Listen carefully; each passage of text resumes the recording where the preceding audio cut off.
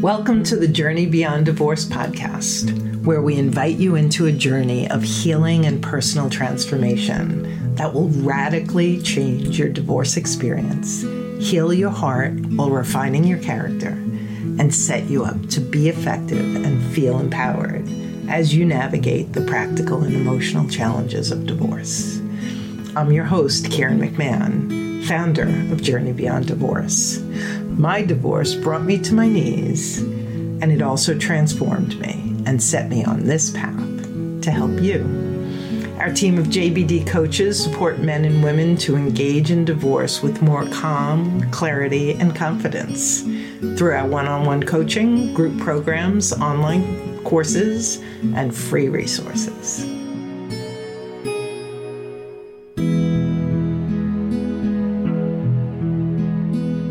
And if we're able to get out of our own way as part of the divorce process, especially if there are children involved, and we recognize the fact that it's not providing for one another as much as it is providing for our children, our future grandchildren, our great-grandchildren, and many generations down the line.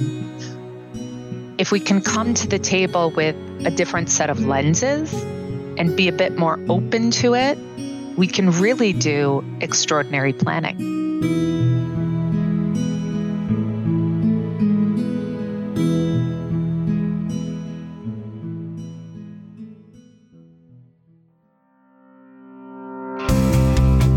As if divorce isn't complicated enough, add wealth and a family-held business, and divorce negotiations can get quite complex and emotionally charged. That's why I created a series around divorce and the family-held business. Whether you're the primary business owner or the spouse of, this series is for you. We speak to attorneys for each side and walk you through what to expect and how to prepare from consultation through settlement.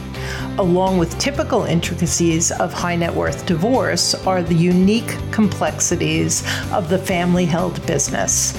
Partnerships, commercial properties, employment of family members, and so much more.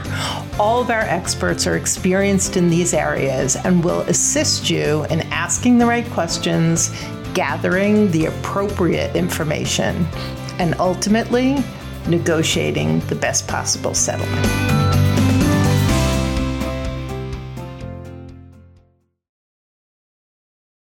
Greetings. Today we wrap up our Divorce and the Family-Held Business series with a critically important piece that is often overlooked or attended to only at the end of your divorce. In the chaos of negotiations and the emotional turmoil that accompanies divorce, there are critical conversations and decisions that need to be made around the business of your estate, your savings, everything from changing beneficiaries and ensuring you have enough insurance coverage to exploring updating other trust and estate issues. Consider also the estate planning and estate tax implications post-divorce. With us today, we have Lindsay Page Marcus, a respected attorney in trust and estates and the author of A Gift for the Future, Conversations about Estate Planning.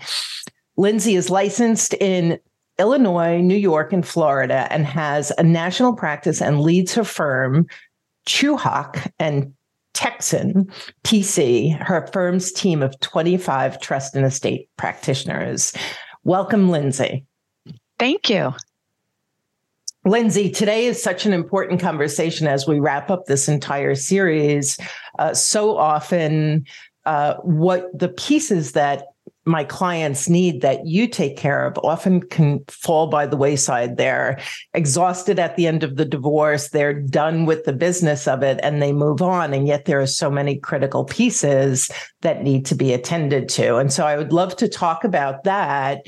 Can you just tell us a little bit about how you got into this field and we'll kick it off that way? Sounds great. So I actually had a late start in the practice of law. My background was really in business and finance. And I went back to law school not knowing whether I would actually practice law, but wanting to learn a new skill set. I recognized that at each critical juncture, especially in business and consulting and finance, a lawyer was present. So I wanted to pursue law, and it's been a wonderful fit. I love the ability to be proactive with clients and families, not just reactive. I love the creativity.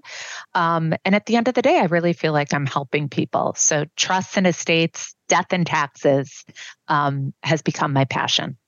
That's your wheelhouse. Yeah. Yeah.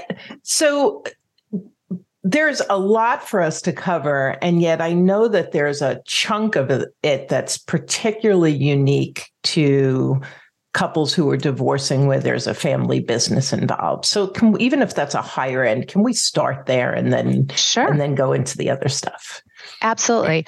So I think one of the first things we need to figure out is, where is the family business? Is the family business between the two parties themselves who are divorcing? Did they create this family business together? Or are they both working in one or the other's family business? Or are we talking about a situation where one of the parties is intertwined with his or her family business with their respective family members?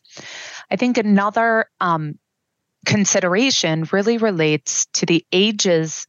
First and foremost, do they have children together? And how old are their children? And are the children involved in the business, or do we believe that they will be one day?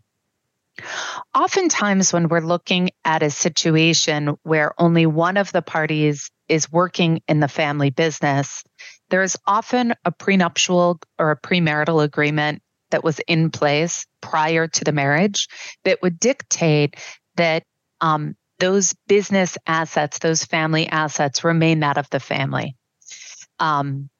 If that was not the case, then certainly that would be something that the parties would want to figure out in terms of the division of assets. And I think one of the biggest issues that we run into anytime we're trying to divide assets that do not have obvious fair market value or liquidity is, what is the value of that asset? And as I'm sure you've seen with clients and situations that you've consulted over the years, one of the most hotly litigated areas is often figuring out what is the valuation of that asset and how can it be equitably divided. When we talk about looking at the next generation participating, or anytime there are children involved, whether there's a family business or not, but oftentimes, especially when there's a family business asset, I work very hard with the parties to try and educate them on what the estate tax implications will be in the future, because even if I'm divorcing my ex and we agree that we are going to go our separate ways and we are going to hopefully live long, healthy lives, productive lives, perhaps with different partners, if we have children together, at the end of the day, there will always be some level of involvement. And if we are blessed enough to be in a situation where we have what we characterize as a taxable gross estate, an estate that will be subject to estate tax or death tax at the time of passing, it's an opportunity for us to be mindful of the fact that if we're not strategic in planning for that, the real people that we're punishing are our children together.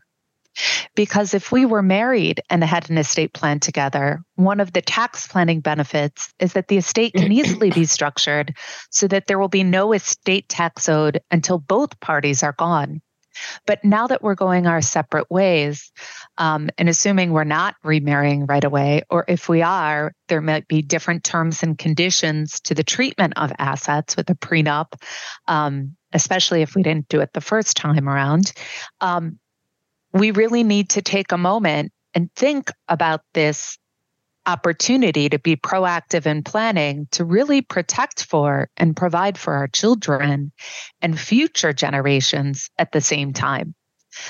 I think you hit the nail on the head when you talked about, and you mentioned the fact that when couples are going through the process, they experience this level of fatigue. I often characterize it as legal fatigue or attorney fatigue.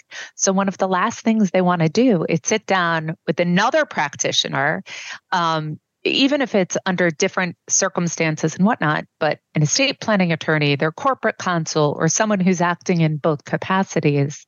But it's really a critical time for them to engage in that planning because there's a need.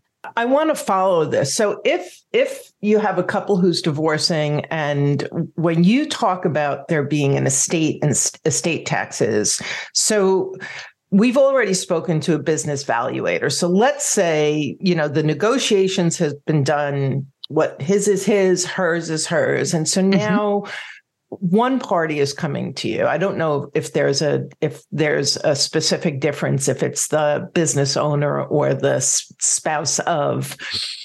But can you explain, like you're talking about tax ramifications? It's going over my head a little bit, so I'm thinking it might be going over my listeners' head. So what do I need to consider around my estate planning after I've negotiated? Or do you come in earlier before I've negotiated? So there's a big gray area here. I would love for you to kind of give your 2 cents on. Absolutely. In an ideal world, an estate planning attorney is brought in to consult on high net worth divorces, on the estate tax and estate planning implications in connection with the settlement. Oftentimes, there's a life insurance component, so the estate planning attorney can come in and help brainstorm a creative way using an irrevocable life insurance trust, for example, to move the life insurance death benefits outside of their taxable gross estates, to agree to have some type of planned structure for how the children, how they will do gifting to the children over the years, things like that. The fact that clients experience such fatigue with attorneys is all the more frustrating based on the fact that, as you noted, at the time of the divorce, the marital settlement agreement will clearly lay out who is getting what and the values of those assets. Right. So it's a phenomenal time to know and understand the size of your estate. When we talk in my world about the size of someone's taxable gross estate, it's not just obvious assets, money in a savings account, money in an investment portfolio, equity in real estate, business interests, but another asset that's often overlooked is life insurance. So even if it's a term life insurance policy that might have zero value, if there is a $5 million death benefit, the $5 million is included in your taxable gross estate. Then based on the year in which you die, the government allows you to pass a certain amount of money tax-free that we call the exemption amount. What is exempt or free from taxation? At the federal level right now, Trump doubled the exemption from $5 million to $10 million adjusted for inflation. So for 2023, the inflation adjusted number is just shy of $13 million at $12.92 million.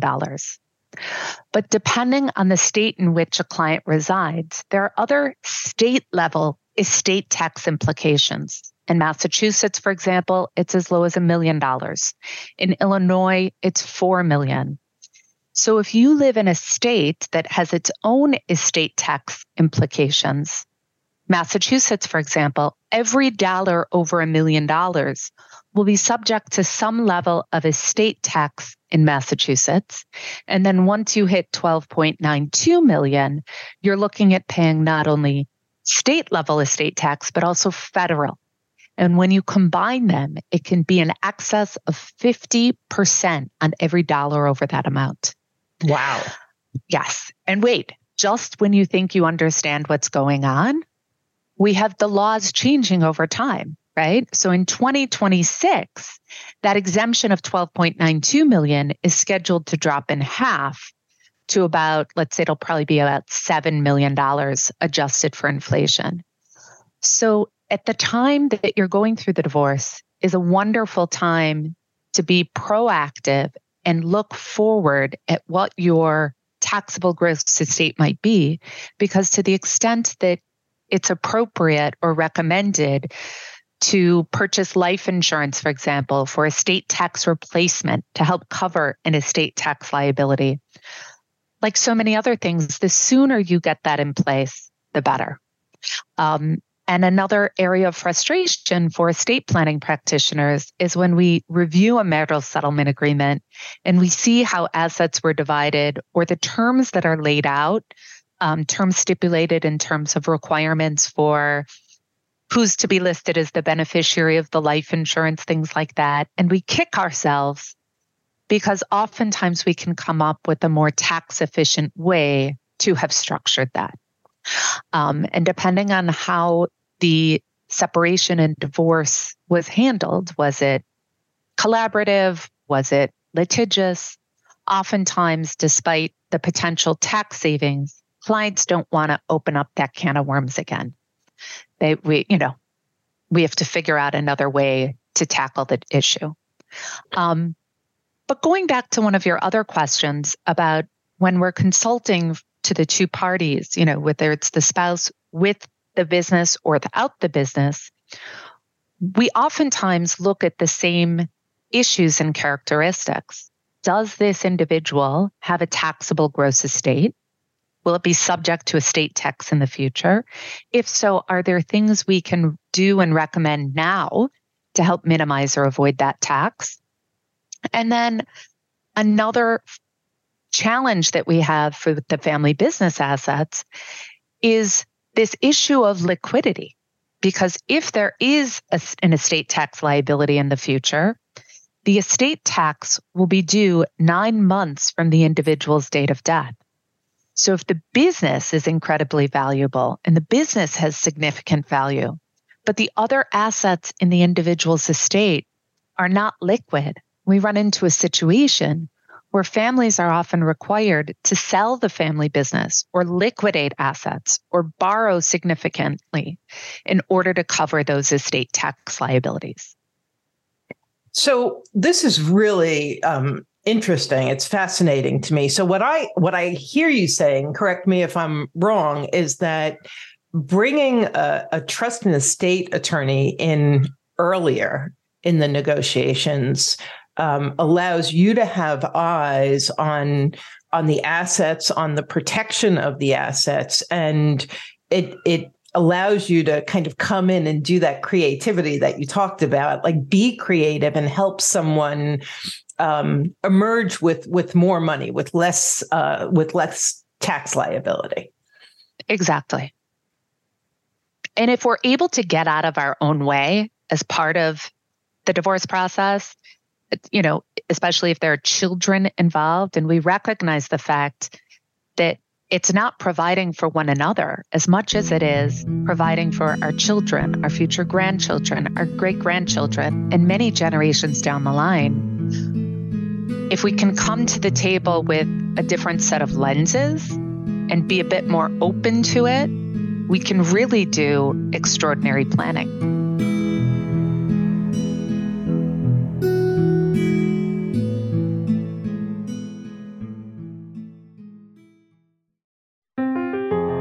Our listeners often share that they've been on the fence about leaving their difficult marriage for far too long. What about you? Are you walking on eggshells, constantly trying to make sense of your spouse's black and white thinking, revisionist history, endless blame and accusation? Have you lost your voice, your self-confidence, even your belief that a better life is available for you? Imagine for a moment entering your divorce unflustered by your spouse's recriminations, certain of your legal rights, crystal clear on your next steps, and secure in your support team.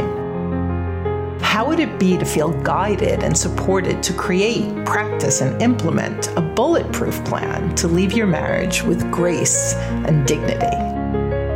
If this sounds like what you need to finally get unstuck, go to JourneyBeyondDivorce.com and learn more about our Get Off the Fence program. You can even book a call with a coach to ensure that this is the right program for you.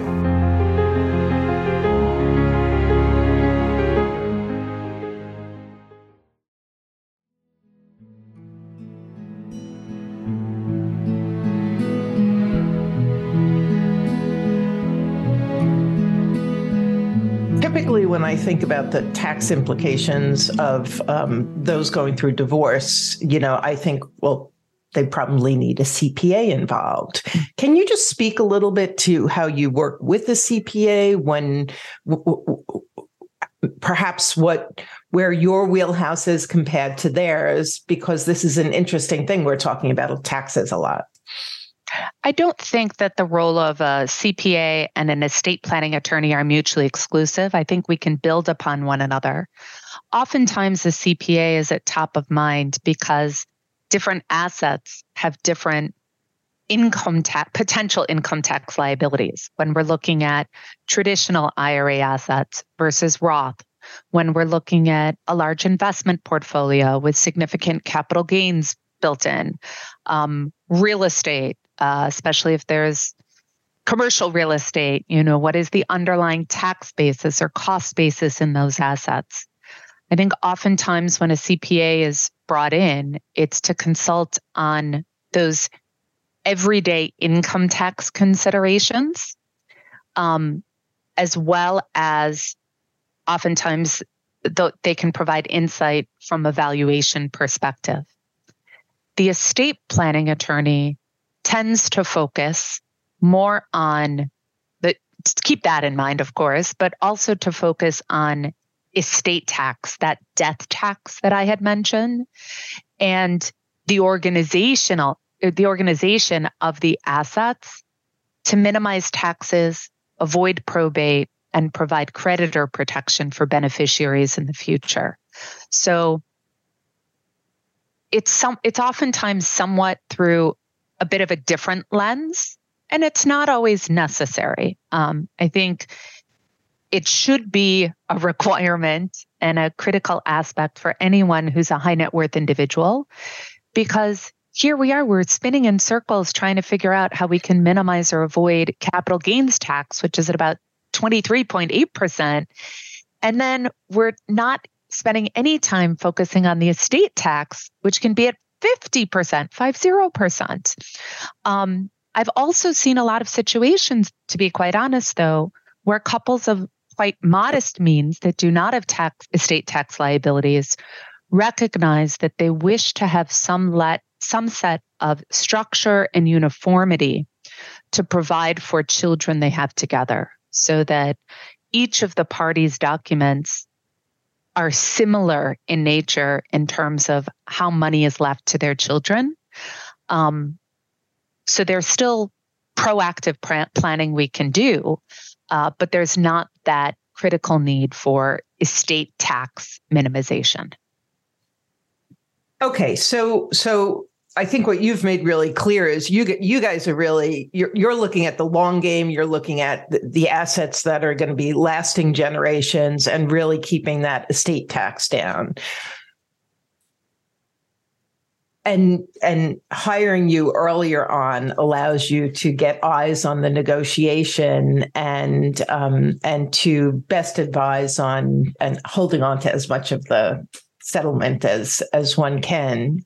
What are some of the other issues when it comes to trust in estates that we want to talk to our listeners about in terms of what they need to be considering? And if you could maybe timestamp it, like what do you need to consider as you're in the midst of the negotiations versus the stuff that you actually can't do until the tail end? So can we touch on some of those? For sure. So I think during the negotiations, typically clients have gone through the exhaustive process of figuring out what their assets are and where they are. To your point, oftentimes couples are prohibited from moving assets. So transferring assets to a trust if they did not do estate planning previously, changing beneficiary designations, things like that. I think the information gathering is critical. And although clients are often prohibited from modifying the terms of their estate planning documents during the divorce or retitling them, I have worked often with clients to update the documents so that they are ready to be signed immediately post-divorce. Another issue we run into where there are high net worth individuals is oftentimes the couple may have already engaged in more advanced estate tax planning. So thinking beyond a traditional revocable living trust that can be amended, revoked, or changed, oftentimes the more advanced planning tools that we look to move assets outside of someone's taxable gross estate or start gifting on a regular basis are in the form of what we call an irrevocable trust, a trust that cannot be changed. So an estate planning attorney is often brought in to consult on how an irrevocable trust could potentially be severed, or what other planning opportunities there are in the case that clients may have already set aside $5 million in an irrevocable trust for the benefit of the children, or in an irrevocable trust for the benefit of the spouse and children. What happens in those instances? And a lot depends on the documents themselves, the relationships amongst the parties. Is everyone in agreement in terms of what they would like to see have happen? And then how can we get to that end result together, taking into consideration everyone's assets and wishes? So in terms of a revocable trust versus an irrevocable trust, if it's irrevocable, it can't change. If it's irrevocable, it can't change. However, from time to time, we will see situations where the irrevocable trust will provide that my spouse is the beneficiary of this trust, provided that we are married. But in the event we are no longer married, my spouse ceases to be the beneficiary, and then everything passes to the children. Or we will see instances where the trust may include language to provide that if at some point in time the cost to maintain the trust outweighs the benefit, not necessarily just from a financial perspective, or language might appear in the trust document to say that if the purpose of the trust is no longer applicable, that a neutral third party can terminate or sever the trust. That opens the door sometimes for us to make another modification. Sometimes these are done through what we call a non-judicial settlement agreement or a virtual trust amendment, family settlement agreement, things like that. So generally speaking, irrevocable trusts are irrevocable, but from time to time, there are opportunities for us to terminate or modify administrative provisions. So this sounds like it can get really complex. And the first question that comes to mind is, when you're working with someone going through divorce, what is you're clearly part of the team. So are you interacting with the matrimonial attorney? Are you interacting with the family, the financial planner or advisor or the CPA? Can you just talk to our listeners about how that works, you being a member, a trust and estate attorney being a member of that divorce team? Sure. In an ideal world, the trust and estates attorney who's consulting has the opportunity to communicate with everyone. I don't see the need for the T&E attorney to be involved in every single conversation, every step. Right. If you're working with knowledgeable and informed advisors, oftentimes in a 15-minute call between the wealth advisor and myself, or the family law attorney and myself, we can get to the issue at hand and we can identify circumstances where the trust and estates attorney should be brought in. But I think it's critical for clients to know and understand the value they get when the different advisors have the opportunity to communicate with one another. The tax savings for income tax planning, estate tax savings, a whole variety of issues is so invaluable when you have the advisory team communicating together. I've had a handful of situations over the course of my practice where clients have prohibited me from speaking to other practitioners out of fears of fees or I'm not sure what. And in each instance, it resulted in such a headache and such a nightmare that if clients wish to limit my communication, I'm okay, like from a timing perspective, or they want to be kept informed. But if a client prohibits me from communicating with other team members, I politely suggest that perhaps I'm not the appropriate fit. Yeah. And I think that that's such an important point for those of you listening in. I've been doing this for over a dozen years, and there's this understandable reaction like, everyone in the world, I have to hire all of these different people. I have to invest all of this different money. And it's so important to understand, as you're articulating so beautifully, that it's not a spending, it's an investing. And when you invest in these different parties, you're protected. And I often will say your matrimonial attorney is not a financial expert. Like there's a reason you want a wealth advisor, a financial planner on your team. And likewise, even though he or she is an attorney, they're not a trust and estate attorney. And so everyone has their own wheelhouse. And so what I'm hearing is you're not needed a ton through the process, but for those few phone calls, those few interactions where vital information is shared, it's all in support of protecting the client's bottom line. Exactly. Beautiful. So we've got trusts now, and then you said something about insurance, and then there's beneficiaries. So can we just kind of run through perhaps a list of documents or the business that you handle in this transition from we to me? So I often characterize for clients or use the analogy that when we're doing estate planning, imagine we're building a house and the foundation of the home, the foundation of the estate plan should almost always incorporate what we call a revocable living trust. That is a critical document to make certain we leverage tax planning, avoid the courts in terms of probate and guardian estates, and provide asset protection or creditor protection for beneficiaries. The trust would work with a special kind of will known as a pour-over will. It's called that because we hope we don't have to use it, but just in case, there's a paragraph that says if there was something I forgot to put into my trust, it will pour over into the trust on death. And then we would always want to have powers of attorney for healthcare and financial decisions, power of attorney for property, power of attorney for healthcare, to make certain that we circumvent the courts not only upon death, but also in the event of incapacity.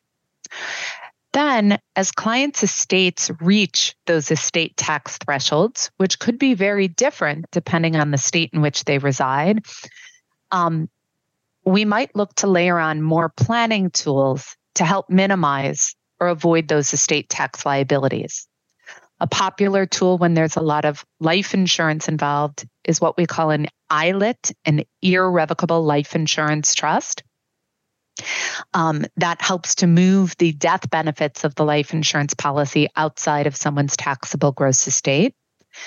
There are many different kinds of irrevocable trusts, gift trusts for children, gift trusts for grandchildren, gift trust for a spouse and children, known as a spousal lifetime access trust.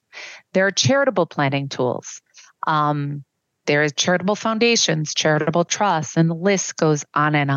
And I think that's one of the exciting, but also overwhelming aspects of the world of death and taxes is that we have all these different tools in our box.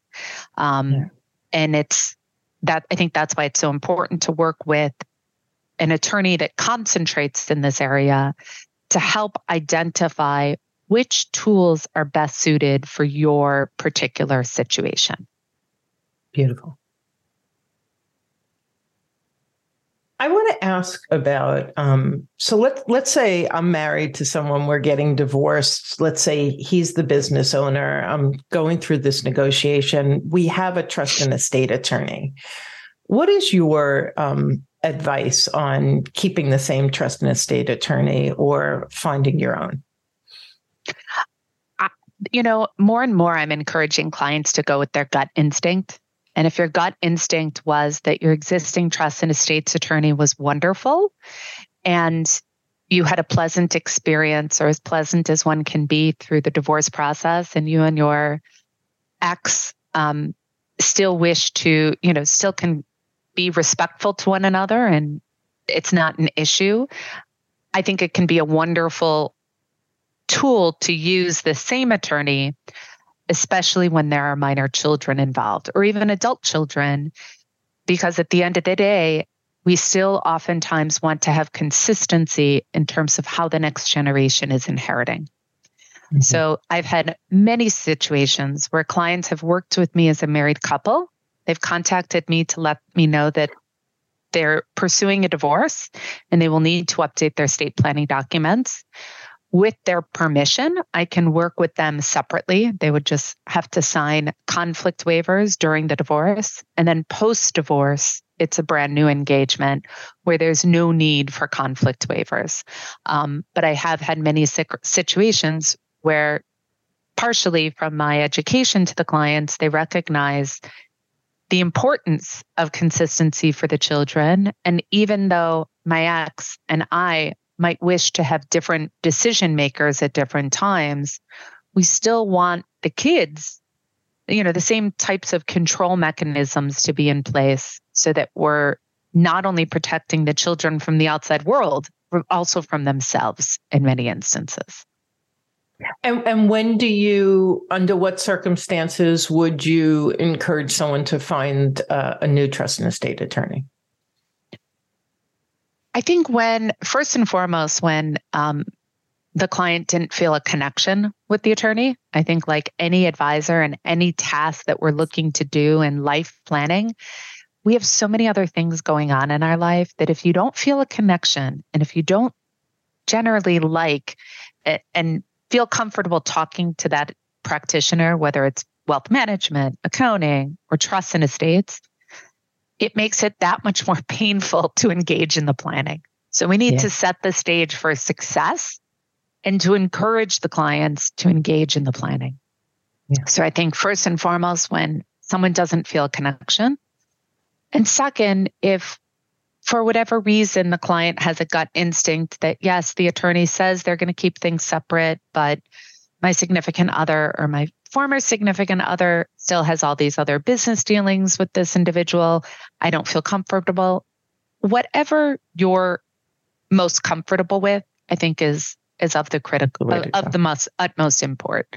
But it by far and away, it's one of the most important things for clients to do as part of the divorce process. Yeah. And the other thing I'm wondering is, let's say I have to find a trust and estate attorney. I've decided for whatever reason not to go with the one that I shared with my spouse. Can you share any tips or even questions? So we're talking about high net individuals, family business. They're walking away with significant assets. What are some of the questions that they would want to ask, or some of the things that they would want to look at as they explore a new trust and estate attorney? One of the things you mentioned previously was how complex and how intricate this kind of planning can be. So I think it's not, clients really need, and listeners really need to try and find an attorney that concentrates in this area. Because there are so many nuances. And I think oftentimes the existing family law attorney, CPA, or wealth advisor will have recommendations for people that they have worked with who know and understand the estate tax planning opportunities that are available.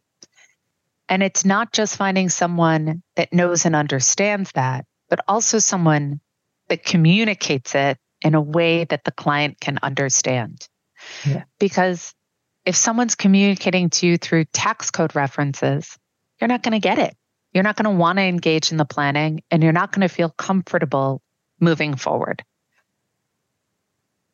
Right. I think that's such an important one. So I'm hearing you say a couple of things. I mean, clearly someone who specializes in trust and estates and isn't kind of an attorney of all things is highly recommended. It sounds like the laws change a lot. Staying on top of all of that is really vital. And then the other piece that I kind of heard between the lines is like this intuitive hit. It's like, do I trust this person? Does this person hear me, see me when I don't understand? Do they take the time to explain? Are they speaking in layperson's terms? Am I comfortable? This is the person who's going to be helping me plan to grow and maintain my finances. How comfortable am I with them? And how capable are they speaking on a term that I can understand? Exactly. Beautiful. So we've talked about insurance a little bit. We've talked a bunch about trusts, and we talked about getting all those documents together that need to be updated with beneficiaries and what have you. Is there any piece that we haven't touched on that you think would be important to speak to the listeners about? One aspect that's often highlighted and too often overlooked is that no matter what the divorce decree says or what the estate planning documents say, beneficiary designations govern. So I use Brad Pitt oftentimes as my fictional husband. He's who I use at the beginning of my book to talk about how married trusts work, how the tax planning considerations can be built into trust documents to minimize or avoid estate taxes for a married couple. But imagine the situation where I'm divorcing Brad Pitt. If Brad dies and the beneficiary of his retirement plan is me, in many instances, I will still get those assets. In many instances, if the beneficiary of his retirement plan or life insurance lists Angelina Jolie or even Jennifer Aniston, that is where the money goes. So take the time to go over this 2 and 3 times with your wealth advisor, with your team, to make certain that everything has properly been updated to reflect what your intentions are. That can often be handled holistically by updating your estate planning documents. But then you still have to go through the tedious step of looking at beneficiary designations on different assets. Right. And so HighNet, you may have a lot of different assets. And I assume that's a place where a trust and estate attorney really helps make sure that all of them have been combed through. And what I'm hearing is no matter what any of your legal documents, signed, sealed, and delivered say, if your investment accounts have a beneficiary of your ex or somebody else, that trumps everything else. Yeah, that's really, really important. So, as I'm listening to you, it's like it's a lot of paperwork, it's a lot of detail, it's a lot of intricacy, it's a lot of complexity. And, as we started this episode, it's the piece that can fall to the wayside because people are so tired and because they're doing it at the 12th hour. And it's like, I'll get to it, but then they start getting on with the business of their post-divorce life. So in wrapping up, if I'm hearing you correctly, putting your trust and estate attorney on the list early on, having at least the conversation that we're engaging in a divorce, I'm going to need you, getting that trust and estate attorney's advice on when to bring him or her in, and then it's almost like just doing that piece at least opens the door that the T&E attorney knows, okay, we need to go through all these documents. We need to see what's missing. And then what I'm hearing you say is through the process, there are opportunities where you can bring in, as a trust and estate attorney, you can bring in creativity, you can help limit tax implications. And then at the tail end, you can help make sure that once they have a green light to change things, that everything is changed. And actually, that could even be prepped beforehand, so it's not so overwhelming at the tail end. That's correct. What did I miss? Nothing. Yeah. So I love this because our desire is to make sure that those going through the divorce with the family held business are checking off all of the boxes and having all of the support, having the entire all-star team that they need to emerge as solid and ready to move on as they can.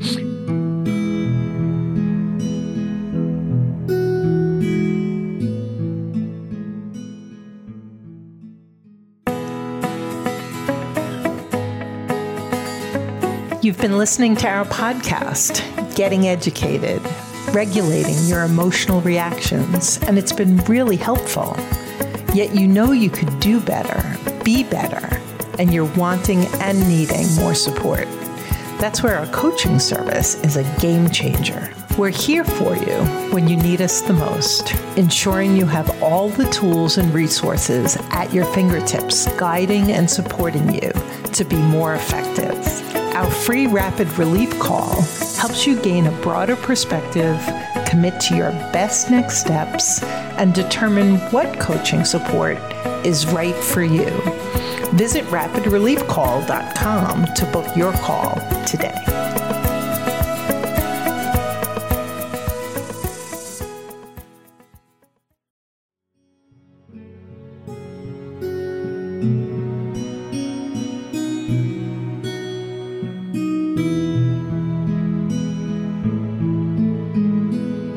Any last pieces of advice or tips as we wrap up? And then I'd like you to tell our folks where they can find you. Sure. I think just breathe. It's a lot. Even in the most amicable of separations and divorces, where the parties have agreed to work in a collaborative fashion and the team is functioning beautifully, there's a lot of change in life and routine. There's so much going on. So just breathe and put one foot in front of the other and you'll get through it. Beautiful. So I love your book, A Gift for the Future. Can you tell our listeners a little bit about the book and then where they can actually reach you? Sure. So this was a labor of love. It's still surreal that it's out. It's available on Amazon. It was a bestseller in the new release of several categories when it first came out. And I'm working now on a second edition to provide for inflation adjustments for 2023. But I was frustrated when clients over time, and actually when I was looking to hone my craft, that there were a lot of materials out there that were very rudimentary. And then there were a lot of materials out there that were incredibly complex, very little in between. And at the end of the day, I believe that the only reason why clients don't have a proper estate plan in place is a function of education. So I've made it my mission to try and educate as many people as possible about death and taxes. So as I mentioned before, I use Brad Pitt as my fictional husband to explain estate tax planning. Then we shift focus to Jack and Diane from the John Mellencamp song, We Watch Them Fall in Love. We have conversations about whether a prenuptial agreement is warranted and appropriate, what to consider. They get married, they have children. What does their estate plan look like? And we watch the estate plan grow and change over time as their assets, family dynamics, and needs change as well. They start a business. They become philanthropic. They have grandchildren. They're in a position to give more to family members, to charities. And then lo and behold, their love has seen its better days. Their journey as a married couple comes to an end. They divorce, and then Diane remarries. So we watch that cycle and how their Wow. estate plan changes over time. Oh, so that is so helpful for our particular audience too, because Yeah. you take beautiful. Lindsay, where can our listeners find you? Yes. I have my own website that I created as an educational tool, lindsaymarcus.com. Feel free to reach out to me through my work website. My email address is lmarcus, LMARKUS, @chuhak, CHUHAK.com. And Amazon is probably the easiest way to access the book. Hop on Amazon. It's called A Gift for the Future, Conversations about Estate Planning. Check it out. Awesome. Lindsay, thank you so much for coming on and sharing your expertise with us and guidance. I think this is enormously valuable for those listening. I really appreciate your time. Thank you for the opportunity.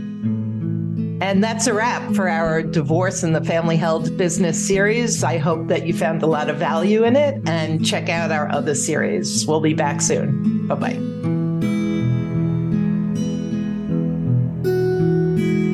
Thanks for joining us on the Journey Beyond Divorce podcast. I hope you found guidance and encouragement to help you along your journey. If you like my podcast, please take a minute to subscribe and leave a review on iTunes. You can also visit us at jbddivorcesupport.com, where our team of coaches support both men and women through our one-on-one coaching, group programs, online courses, and free resources. Stay tuned for our next episode, and I'll talk to you soon.